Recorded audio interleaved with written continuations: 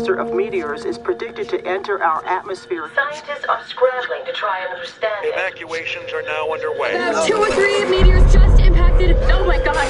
It appears that there's something like shadowy figures. I think I'm gonna head back now. Everyone needs to get out of here right now. Lucas, if you could just come back, please. Oh my god.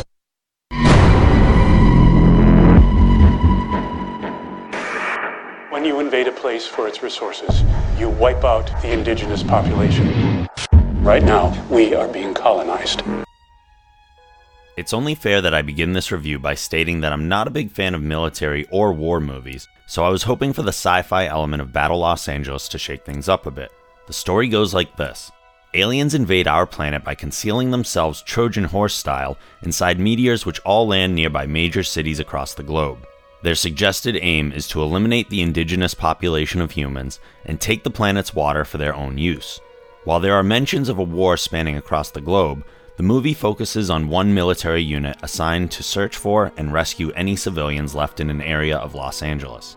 Unfortunately, the alien element was not played out as well as it could have been. It didn't even have to be aliens.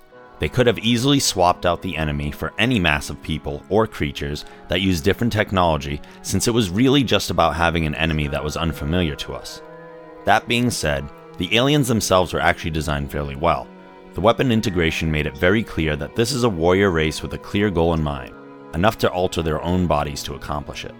The acting was adequate, but featured a cast that was capable of more, specifically Michael Pena and the lead, Aaron Eckhart. The rest of the cast that compiled the military unit simply weren't given the time to build enough depth to their characters. Like many war movies, and wisely so, Battle LA wasn't afraid to kill off important characters, but also like many war movies, I often wasn't familiar enough with a particular character when they died, thus taking away any real emotional response to their death. There were, however, 2 deaths that actually did mean something, so I'll give credit there. The biggest flaw with Battle LA was the unyielding momentum of it all. A well-done story is like a roller coaster.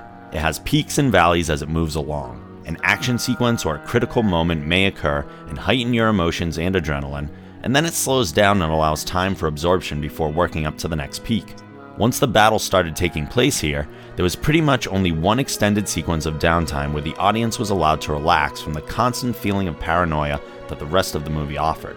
This results in a roller coaster that's always on the way down, and a somewhat uncomfortable viewing experience. The biggest success of Battle Los Angeles was its military accuracy. Sure, there were some tiny flaws here and there, and admittedly I'm no expert when it comes to these things, but a close friend of mine with an abundance of military experience couldn't say enough good things about how faithful the movie was in regards to all things military related. Lastly, +2 points for casting Taryn Southern as the reporter on the beach, but -3 for blowing her up, and -5 points for a glaring continuity error involving a pistol near the end. Bottom line, Battle Los Angeles is not the horrible abomination other critics are making it out to be, but it's certainly nothing new or special either. Battle Los Angeles gets 5 out of 10 stars.